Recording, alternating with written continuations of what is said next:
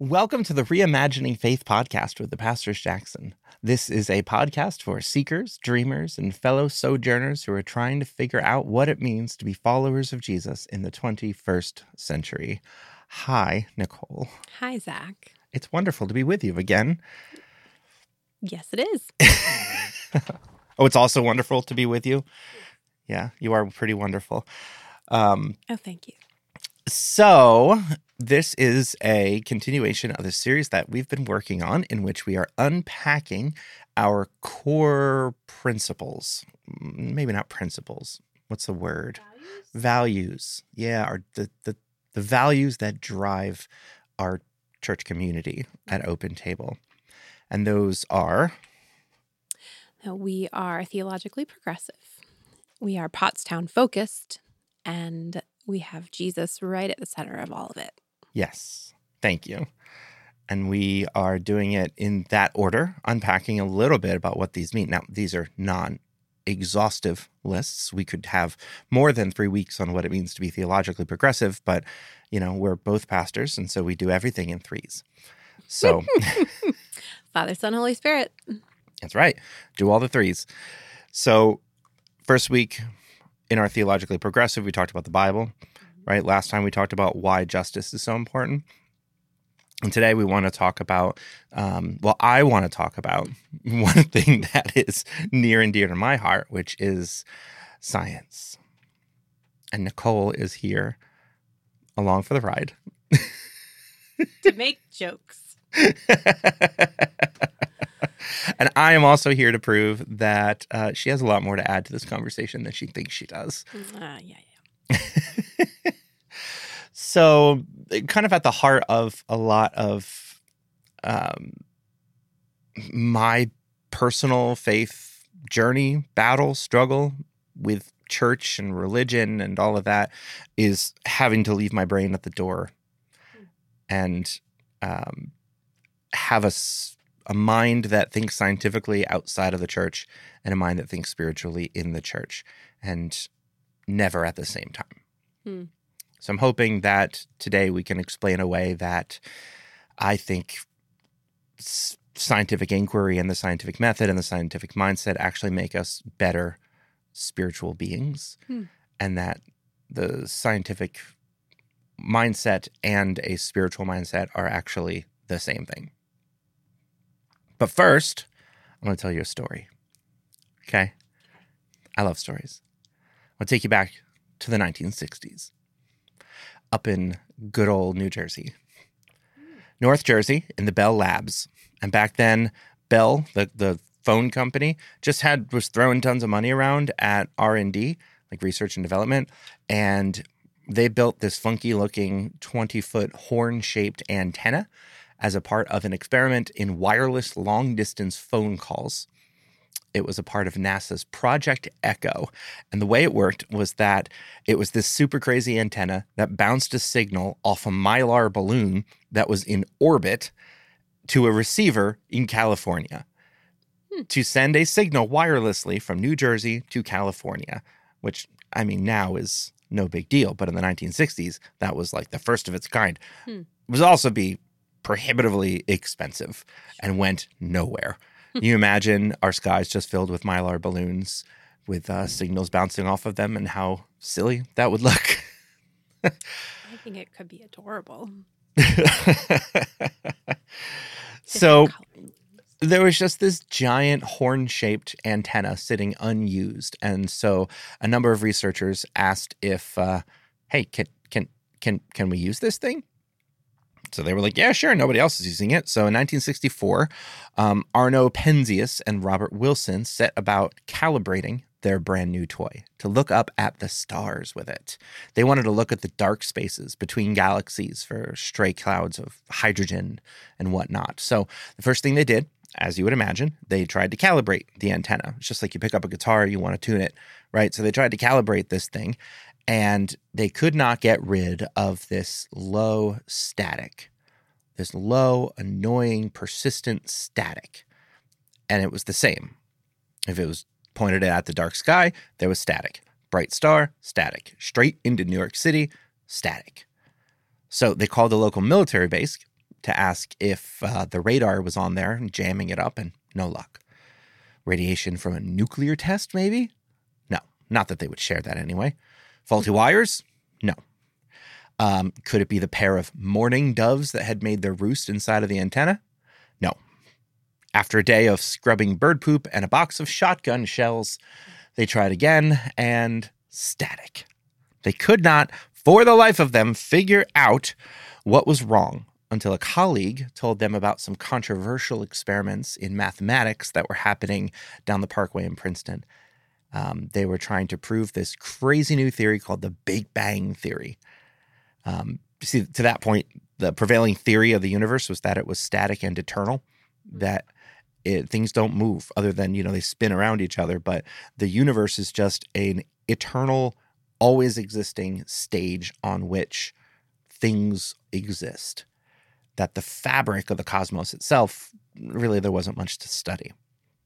But Edwin Hubble had shown that the universe itself is actually expanding, which I don't even want to go into right now because I don't fully understand.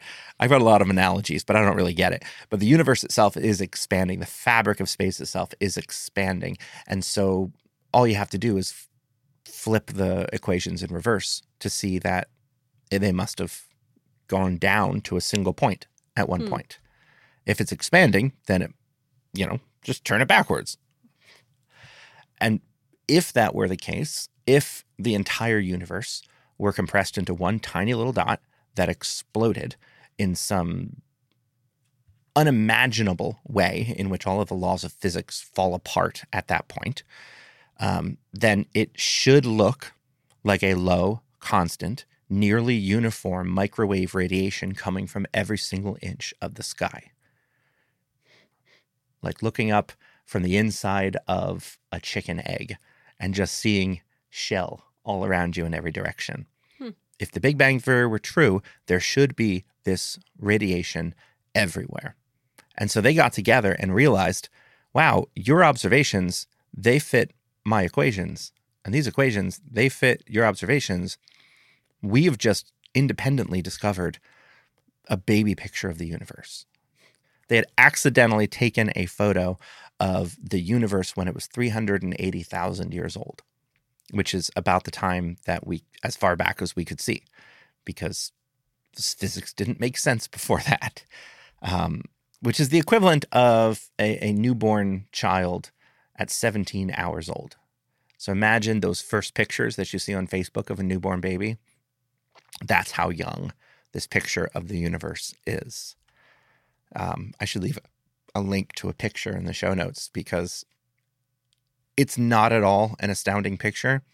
It's just kind of like bumpy red colors. But when you know what it is just awe-inspiring.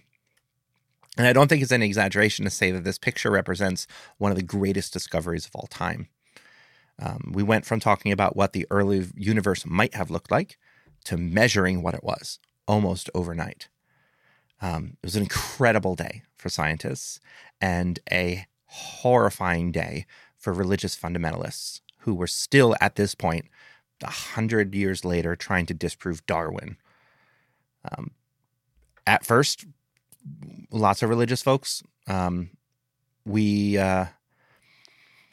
lost the comfort of geocentrism, that the earth is the center of the universe and that it's the most important thing in the world and God made it special and everything else circles around it.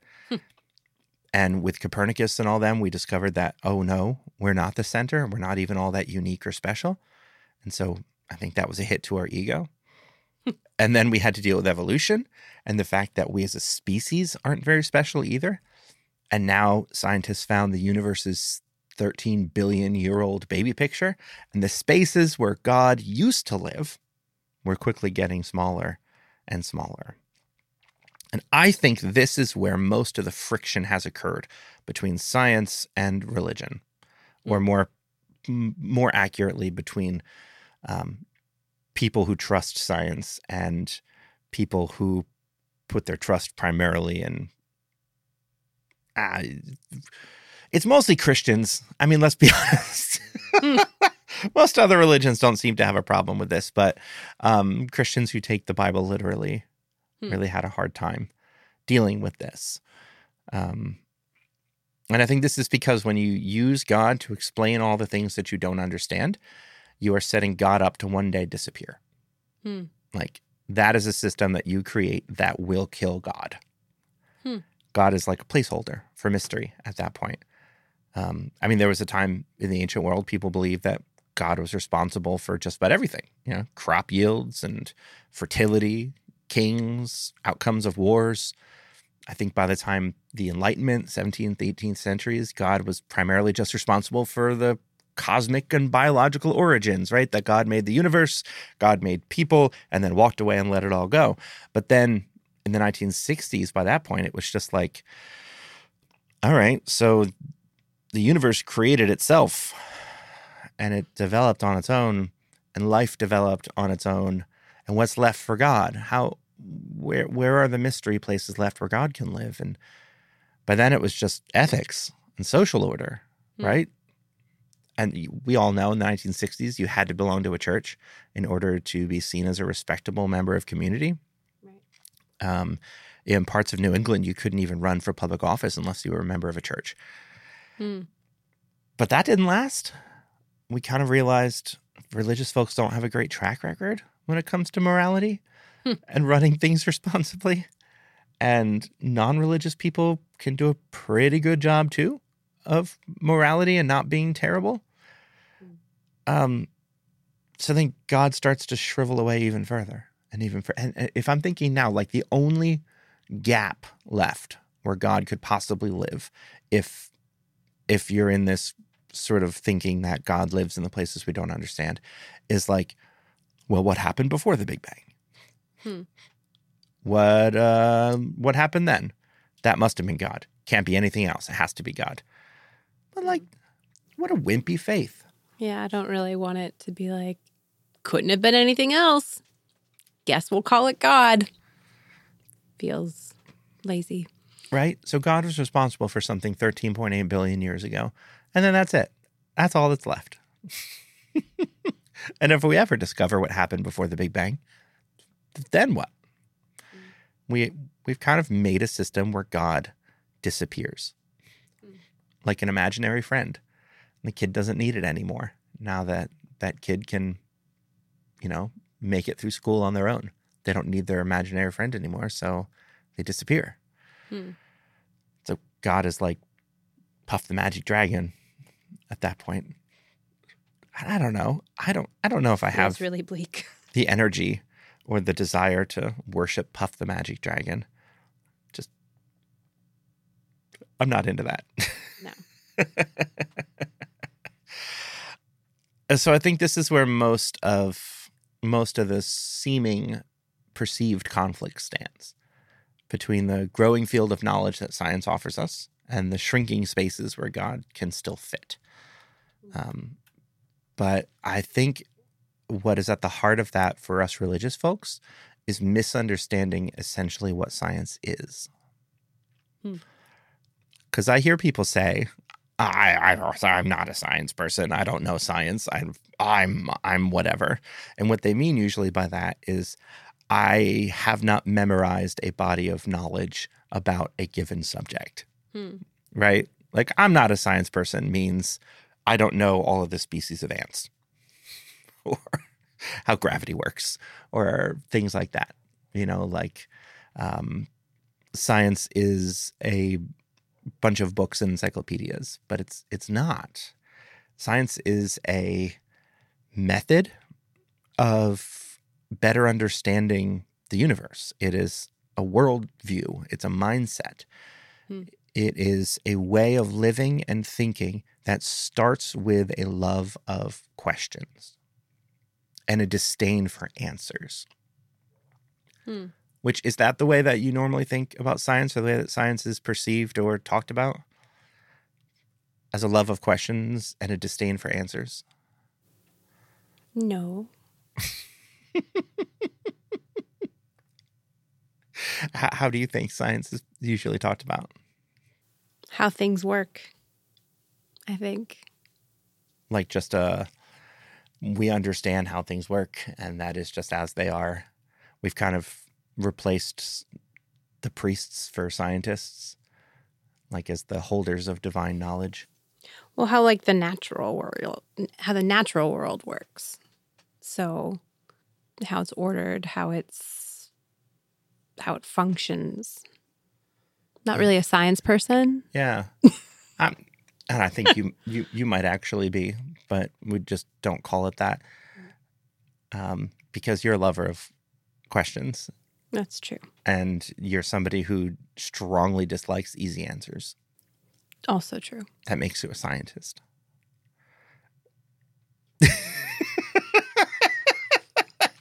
Okay. By my definition, anyway. We got to see this on full display in the first year of the pandemic, right? We're used to, like I said, thinking of scientists as the new priests who just have all the answers. When in reality, scientists are trying to prove each other wrong all the time. When they come up with a theory, their theory has to be able to be proved wrong. And they're usually the first people in line to try to prove themselves wrong. And then they bring their theory to their peers, and all their peers look at it and they try to prove it wrong. And then they run other studies to try to prove it wrong. And when they prove it wrong, everyone rejoices because then they have more interesting questions. And they're one step closer to finding something that, maybe not even finding the truth, but finding a better model that helps us understand the truth. There's a wonderful book by Dr. Stuart Feinstein called Failure, Why Science is So Successful. He has a TED Talk, too, that's definitely worth watching. And he says, questions are more relevant than answers. Questions are bigger than answers. One good question can give rise to several layers of answers, can inspire decades-long searches for solutions, can generate whole new fields of inquiry, and can prompt changes in entrenched thinking. Answers, on the other hand, often end the process. Right? Can you resonate with that? On like a spiritual level, too? Yeah. Have you been in like a Bible study or a small group discussion or some kind of spiritual deal when you ask some deep questions, somebody gives like one of those shutdown answers? Yeah. We like to do that a lot because it is harder to say that you don't know. I think when you see yourself as the expert, so that's not how we think. That's not how the churches I have belonged to, primarily my upbringing, would have functioned, would have, if you ask questions, if you questioned the thing that they said was true, then your spiritual life was to be questioned, not the thing they were talking about. Yeah.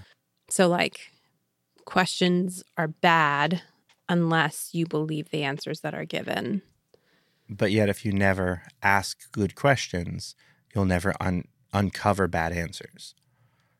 Right? So if there's an answer in there that doesn't work, that's not actually a good answer, that maybe is a mistake, you'll never know because you're not allowed to ask the questions. That's how science works. That's the engine. Failure is the engine of science, and it's celebrated. The problem is most people don't see that. Most people just see the result, like 5-10 years down the road of this process of constant failure and revision, and then scientists hand us an answer to something. Here's a cure for leprosy. Here is a new understanding of the way that stars form. Here is what we know about anthropocentric climate change, right? We don't get to see behind the scenes. And so in the early days of the pandemic, you remember they were like, is this an airborne disease? We don't know.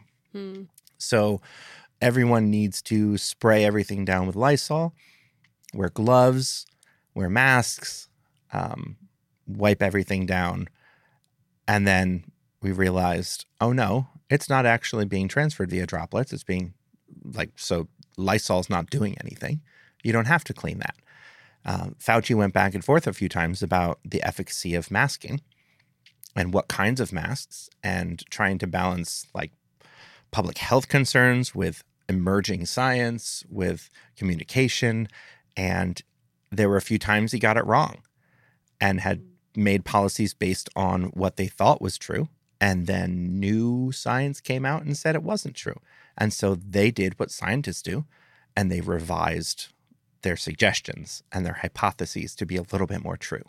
But the public wasn't used to that. The public was used to scientists being the new priests who you can't question, who are always right, who have divine knowledge that they'll never get because they didn't go to grad school. And what happened was that the faith in science just plummeted. And people were like, this is all political. They're making it up. They don't know any better than us. So, we're going to, I don't know, take horse medicine, because what does it matter? Because they know as much as we do. They're making it up, and they're all controlled by whatever political boogeyman you have. But in reality, they were just doing what they always do. We've just never seen it before. So I don't envy the guy. No. That poor Fauci. Not at all. He needs to retire somewhere like on an island away from people for a long time. So this is where I see the connection between a scientific worldview and a spiritual worldview. Is one that values questions over answers and the corrective power of community. So let's say you and I were reading scripture and I come up with a novel understanding of something. I say, wow, I'm reading this thing and it's talking about the afterlife, and I'm convinced now that God is a Labrador retriever, and we should worship God as dog, right? Charlie had that idea, our 7-year-old, because dog is God backwards. And so he said that God's a dog. And, why not? In this post-truth world where we can question anything, my belief is just as good as yours. So all right, whatever. I'm going to be a dog worshiper. But that only works if you're in seclusion with right. just you. Sure. No one can give you a side eye. Right. You get go ahead. You can believe whatever you want. But the moment you bring that to an interpretive community, people who are doing this thing with you, I feel like somebody's going to question that. And they're going to push back on that. And they're going to ask where did that come from? I'm not sure that's true. And that idea won't last because it's done in community. So a community of peers who are all on this journey together is the corrective force to asking questions. So in science, there are certain ways we can know things, usually through observation of things. You can look at things. You can, listen for things. You can touch things and taste things, and you can make observations and then perform experiments and then write down what happened. And this is a way that we better know the universe. How are ways that we can better know God or the divine, the ineffable, the great ground of being? What are the ways that spiritual people do that same thing for getting to know God?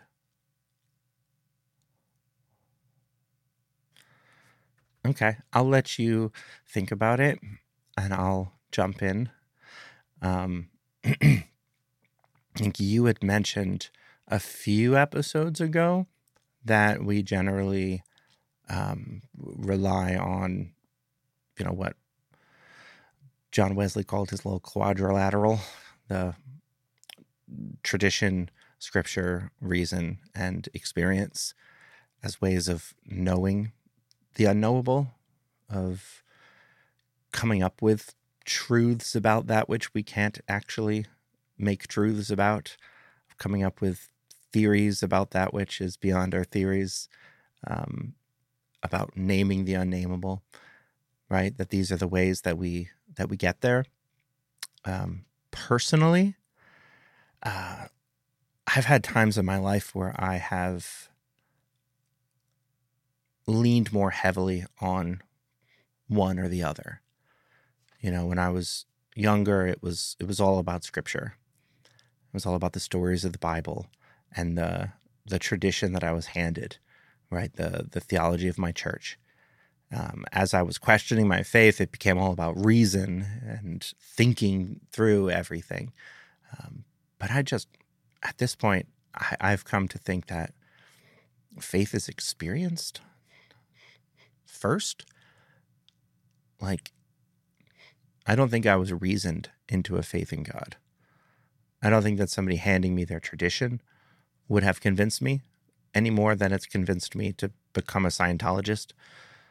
But it was the kind of experience of God that changed me as a person. And that continual experience that continues to form and change me as a spiritual person, if that makes sense.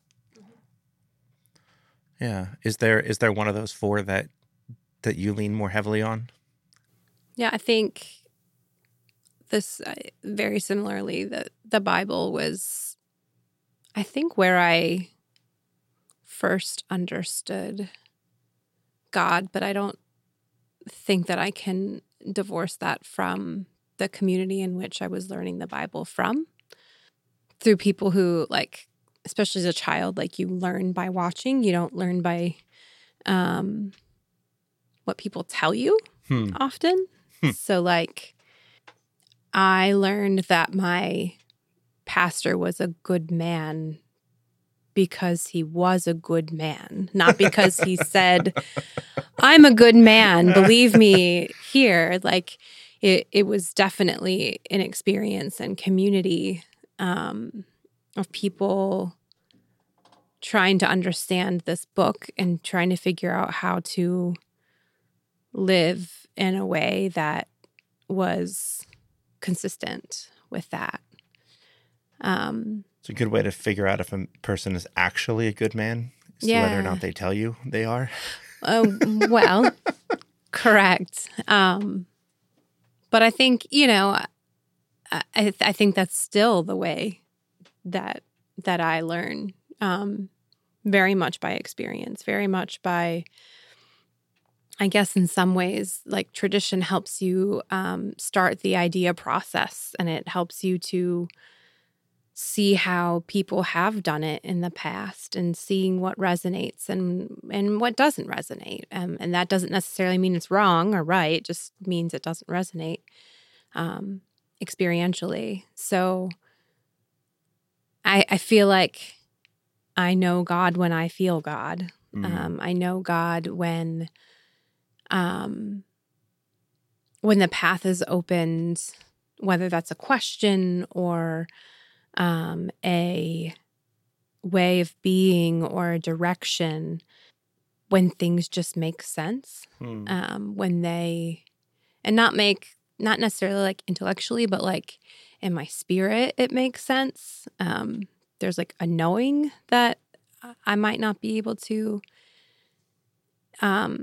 express otherwise. And I think the way that I most understand God is through the person of Jesus. And so, which is not at all a surprise that I would know God by knowing people, but I think that's maybe why the person of Jesus is so compelling to me,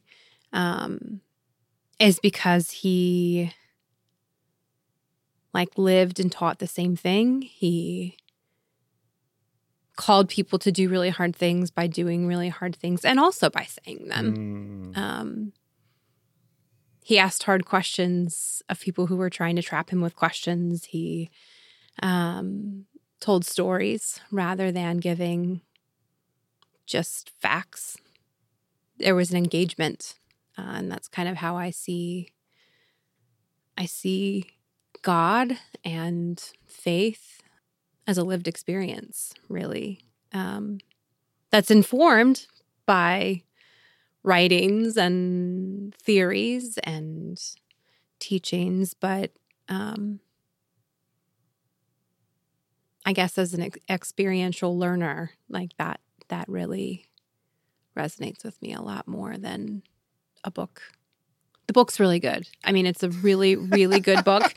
And I think... The Bible? Yes. And I would say it's my favorite book. But Suck up. yeah. God loves me the best.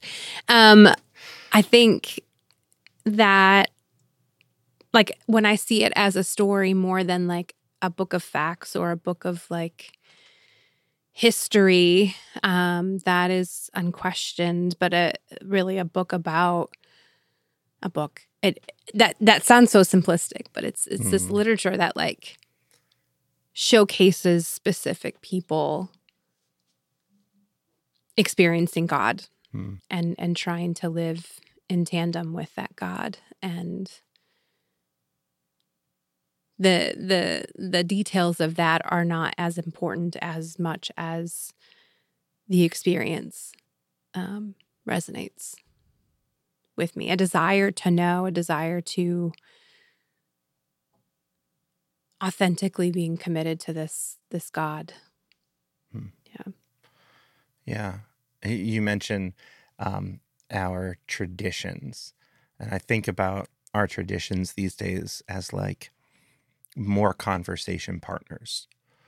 Yeah, because it's not like, when I say traditions, I don't mean like the last 39 years, because that's as long as I've been alive, right? Like, and I don't necessarily even just mean like the 2 or 3 generations before me. Like, I mean, like my Jewish brothers and sisters for a very long time, right? Like if Jesus was a Jew, like he was in conversation with his tradition and those the specific tradition that he found himself in was in conversation with generations before. So like it's not static. It's something that, yeah, that's a really good, I would say, in conversation with. And I almost feel like not in conversation with doctrine that is divorced from individuals.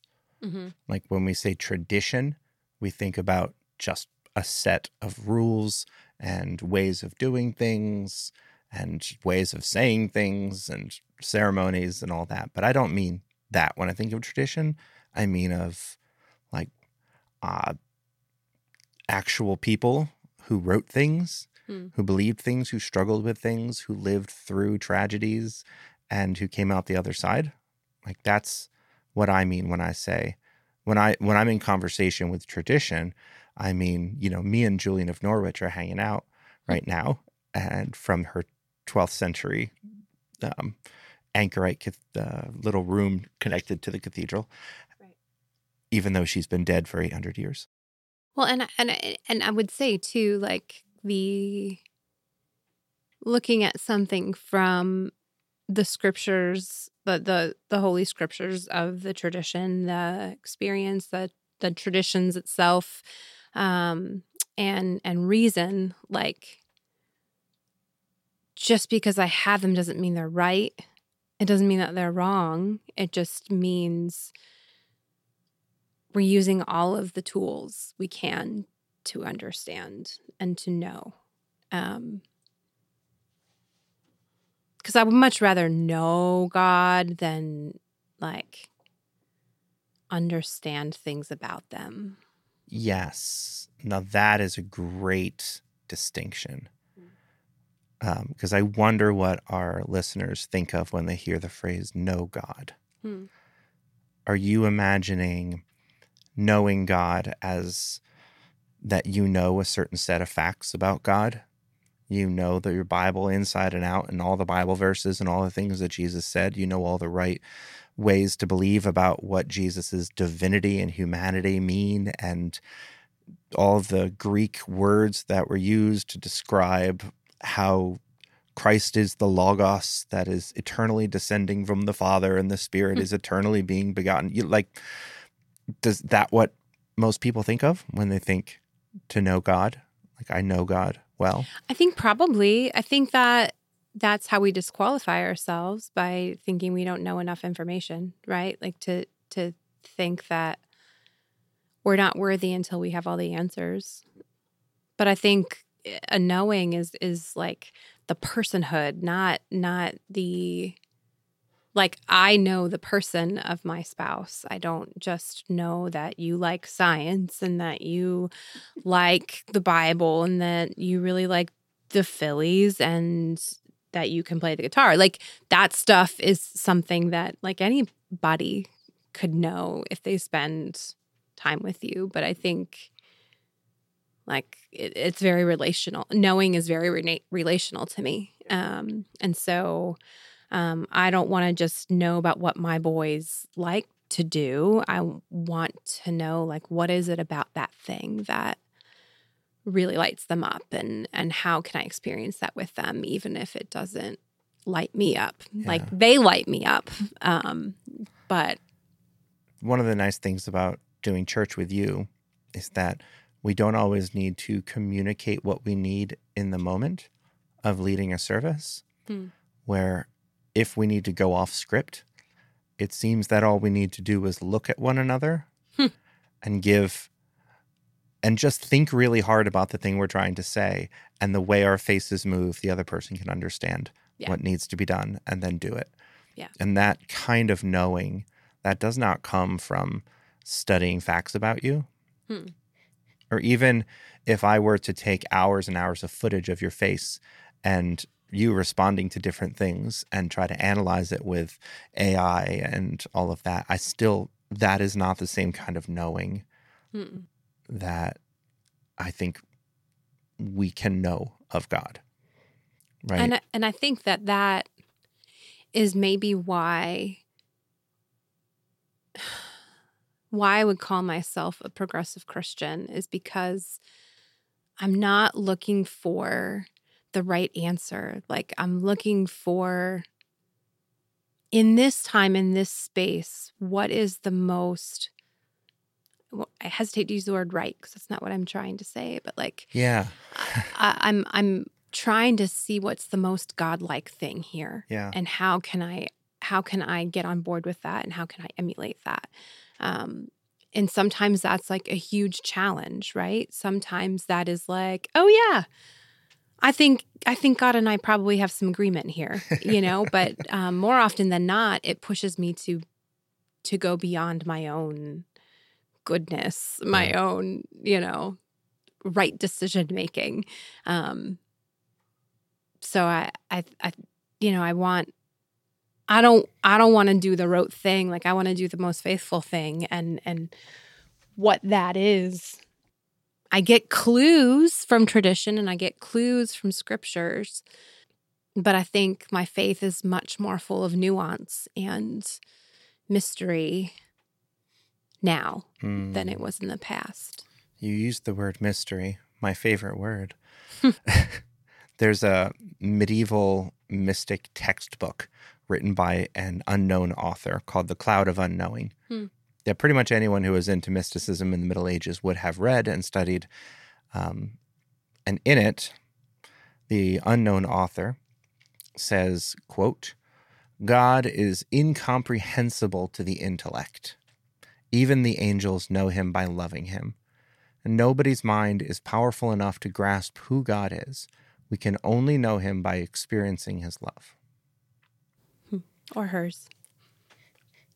Or theirs. Or theirs, yeah. And well, I think right there, right? God is incomprehensible to the intellect. The intellect is how where we like to sit, where we like to live, where we think in our society is the highest form of knowing, is the intellectual knowing, right? The fact knowing, the ones that can be written in books and transcribed and people can understand. That kind of knowing we think is the top dog knowing, and every other kind of knowing, the relational knowing, all that kind of stuff, that's secondary knowing. But the first is the intellectual knowing, right? That's where we get stuck saying God is a man. In fact, even in Genesis, God makes Adam and Eve and makes them in our image, right? God is using plural pronouns, plural gender neutral pronouns to create humanity. And like, that's wonderful. But when we're up in the intellectual way of knowing God, that then becomes a stumbling block. Mm-hmm. But if your faith is based on finding the right answer, then that's going to be a problem. Those sorts of things. But if your faith is about finding better questions and being able to continually question things that don't work anymore, and then uncovering newer and better questions into the unknown, into the eternally unfolding unknowing of God, this is great.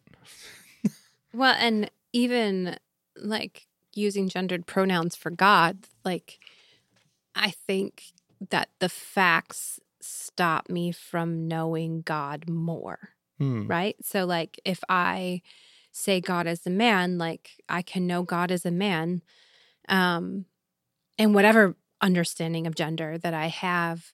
But then if even somebody else asks the question, like, could God also be female? Instead of seeing that as a widening of who God is, I see that as a threat to who God is. And so, when I look at, I don't want to say that there are no facts to be known about God, because there's probably some, I don't know. And the moment I start trying to list some, the moment we say, actually, that might not also be true. But I think,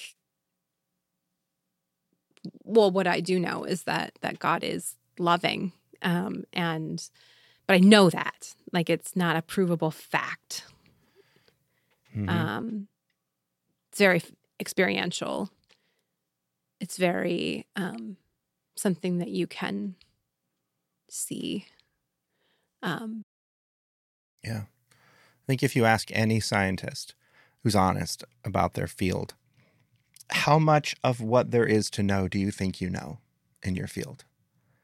So like ask a biologist, how much of biology do you think is understood right now? Ask an astronomer, how much of the universe do you think we understand? And they will all, I would imagine, without question, tell you almost nothing. Like, we know almost nothing about the universe. If you think about all that we have learned and all that we know equals almost nothing. And the things that we know might turn out to be wrong. And that'll be fine. And I mean, maybe not that'll be fine, but like it will be fine. Even if I have to wrestle with it. In science, it'll be great. It'll be so exciting because these kind of big paradigm shifts, I mean, they get pushback because they should get pushback. When you're trying to change a long established fact, you get pushback, right? Einstein got a lot of pushback when he was like, hey, remember that Isaac Newton guy? Maybe he didn't know everything. And there was not big fans in the scientific community. People tried to prove him wrong, and they couldn't because he was right. And like there was an outcry, but there should be, because we're in this interpretive community who's helping us to all get closer to a truth. And then not too long after, there were, Niels Bohr and the quantum physicists were like, hey, Einstein, this is pretty great. It works really well in big scales. Small scales, doesn't work at all. Quantum physics is weird. And he's like, I don't buy any of that stuff. And they don't agree. And they fight about it. Turns out they're both true. But they're both not true. They're both incomplete. George Box, the mathematician, said that all models are wrong, but some are helpful. And like, yeah, these are helpful. These work. We can just use Newton's laws and laws alone to launch a rocket into space. I'd say that's a successful theory, even if it's incomplete and not totally true. Oh, you mean like the Trinity? Oh, yes. The Trinity is super helpful as a model in understanding how, I think that at the heart of the Trinitarian theology is that God is essentially relationship. That God doesn't have relationships. God is relationship. That is a fundamental part of God's being. And that's very helpful. Now, where we get into trouble is saying, well, God has to be Father. Or God has to be Son. God can only exist in three. Now we're moving into saying that we can know something that we can't truly know. Or even by saying that the Trinity is easy to understand. Oh, goodness. Like, Like, can you be a Christian if you don't fully understand the Trinity? If not, none of us. Like, well, I don't know if I said that right, but like, I think, if you asked me to explain the Trinity, like, how many days do you have? Right? Because it's It's 3 persons, 1 substance. I mean, don't you read the creeds? Right. That's easy to understand. Right. Which is like, and then to like find out that like none of our examples of that particular relationship check out entirely. So like there's untruth that you could find in that and get lost in that. Like, and I know some like theologians really love that. They love that whole like turning things around and doing that. Like, unfortunately, it does not interest me. And I like when I find it to be helpful, like it's helpful. Mm-hmm. Yeah, that was something my dad challenged me on when I was in seminary and I was getting all uppity about theology and questioning everything and fighting with everything and was really in that reason stage of my faith. I remember one time I was fighting him about something on the phone. I remember pacing in the hallway of Palmer down by the library, and he said, "Hey, Zach, I'm wondering, how does this help you to love God and love people?" And I had to think about it. And then I couldn't really come up with something that was honest. And I had to kind of admit that I had not considered that. And he's like, yeah, that's always where I return. With whatever I'm contemplating, with whatever I'm working through in my private prayer life and journaling, at the end of the day, will this exploration help me to love God and love people more? If no, I need to find a way for it to, because that has to be at the heart of everything or else there's no point. Yeah.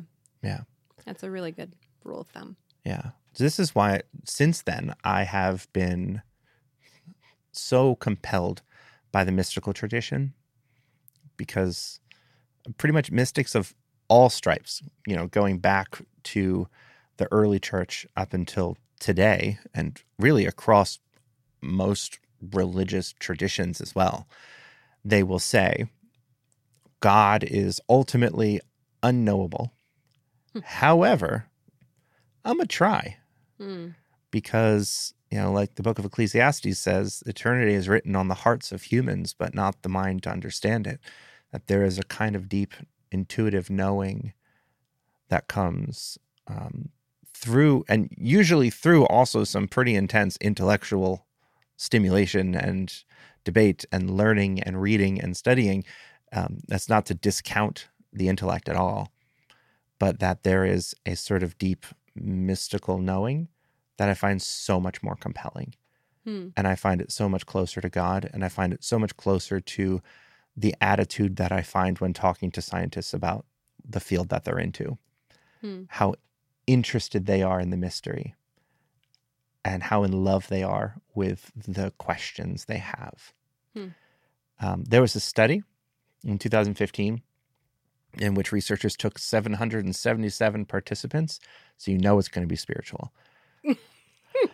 And they asked them to describe in detail their most memorable spiritual or religious experience. But in the process of categorizing these people, they asked them if they had ever claimed to have a mystical experience of God at one point.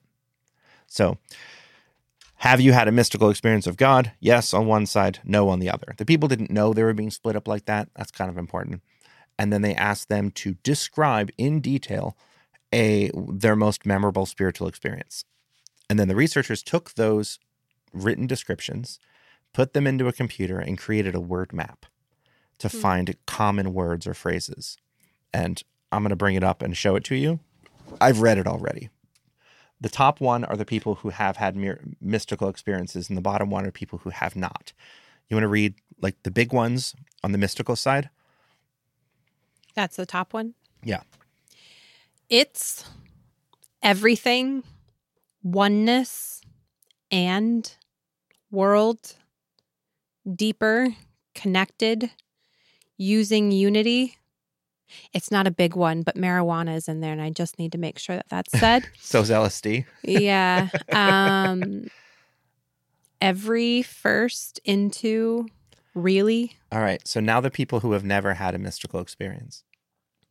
pastor, marriage, Christ, Christian, said, monk, cross, Lord, evening, hymn, for, wife, Jesus, prayed, said. So you can feel the difference, right? Yeah. The people on the bottom, all their words have to do with religious institutions or marital relationships. It seems anyway, a lot of their experience of the divine is wrapped up in their religion, in their religious experience, in their church, in their cathedral, in their whatever. You've got monks, and there's identifying names like Christ and God, Christian. It's a much more rigid. Whereas the people who have claimed to have a more mystical experience of God, something that is just an experience of the divine that is beyond words. When they talk about spirituality, it's a unitive experience. It's about being one. It's about being inclusive about everything. You can imagine it's just a lot more open and a lot more loving. And there's actually a lot of research to back that up, that when people, especially those who have practiced meditation in all kinds of traditions, when they have these, what they call unitive experiences, where they feel like they've left their body and left their ego and left their self, and they've become united with the universe, they've become one with all things, they feel this connection to the divine ground of being that they can't explain, but they can only feel. They've done brain scans of people in those states, and they have found that there's a lot more production of oxytocin and dopamine. The parts of spatial awareness shut off. There's parts of the brain that are active that are not usually active in these sorts of experiences. And when you have an experience that doesn't get there, but gets partially there, you tend to then come back and be a lot more tribalistic, a lot more about our experience of our God. Whereas those who have experienced the transcendence tend to not care so much about borders anymore. And there's a unity between denominations, between religions. There's almost like we've tapped into the groundwater now, the source of all things. And any attempt to explain it's going to make you sound like you need to be medicated. So most people don't. I feel like I look at those lists and I feel like both inform. Like both, like Christ is not in that first one. And that is really part that's really important to me. Like that is really central to how I know God. And when I say I know, I mean like knowing. And like, while the stories about him, like knowing what he did isn't what changes everything for me, it certainly is part of what changes everything for me, right? Like, so I feel like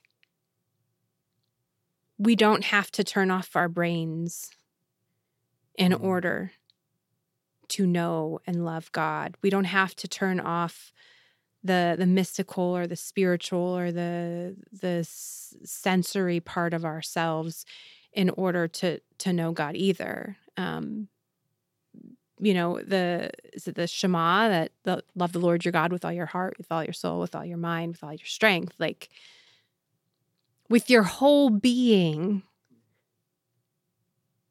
love the Lord your God. And we do that by loving God and loving people. Like like that's how Jesus summed it up. It's fascinating to see the the fMRI scans of nuns when they're meditating, and they claim to then have reached this state of oneness, their visual cortex is active. The nuns are.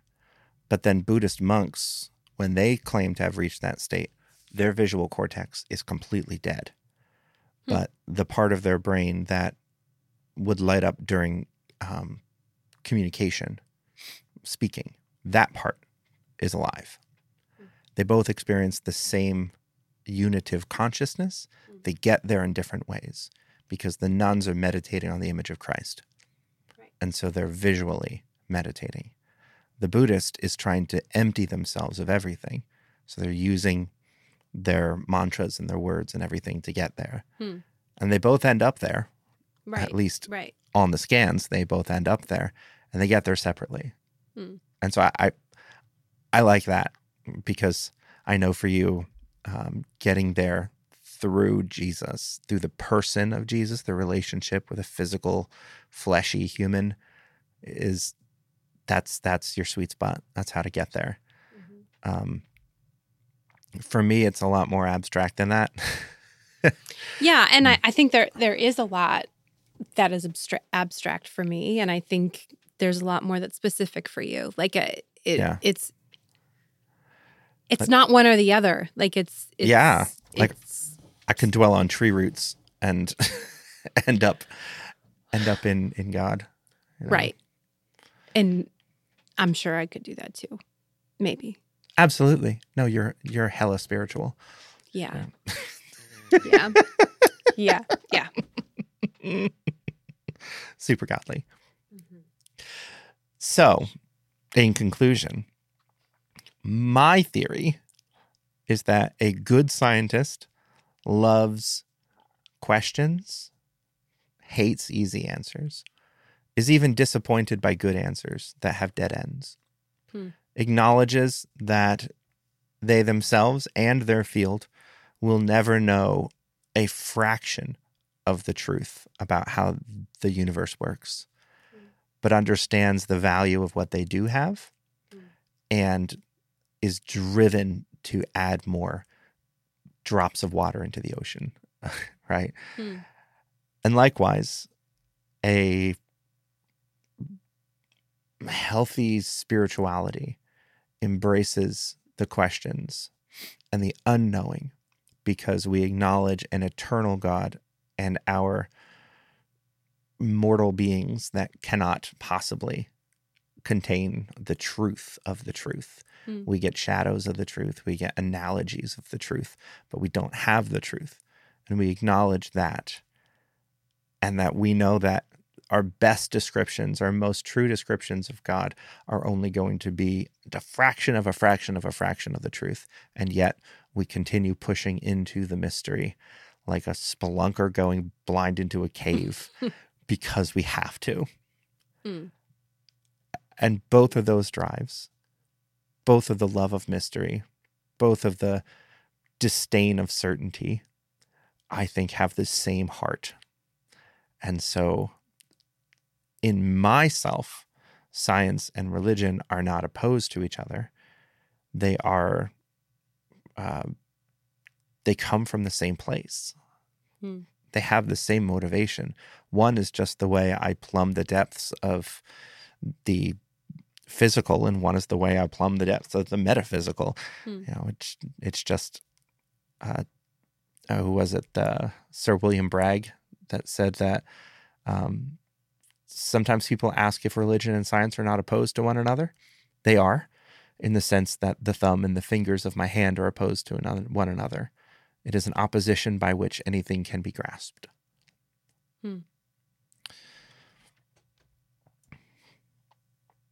And so I hope I have convinced somebody to that you are actually a scientist at heart, and that these two can live together, and that your questions are welcomed, and they are beautiful, and they are the fertile ground on which our faith can be built.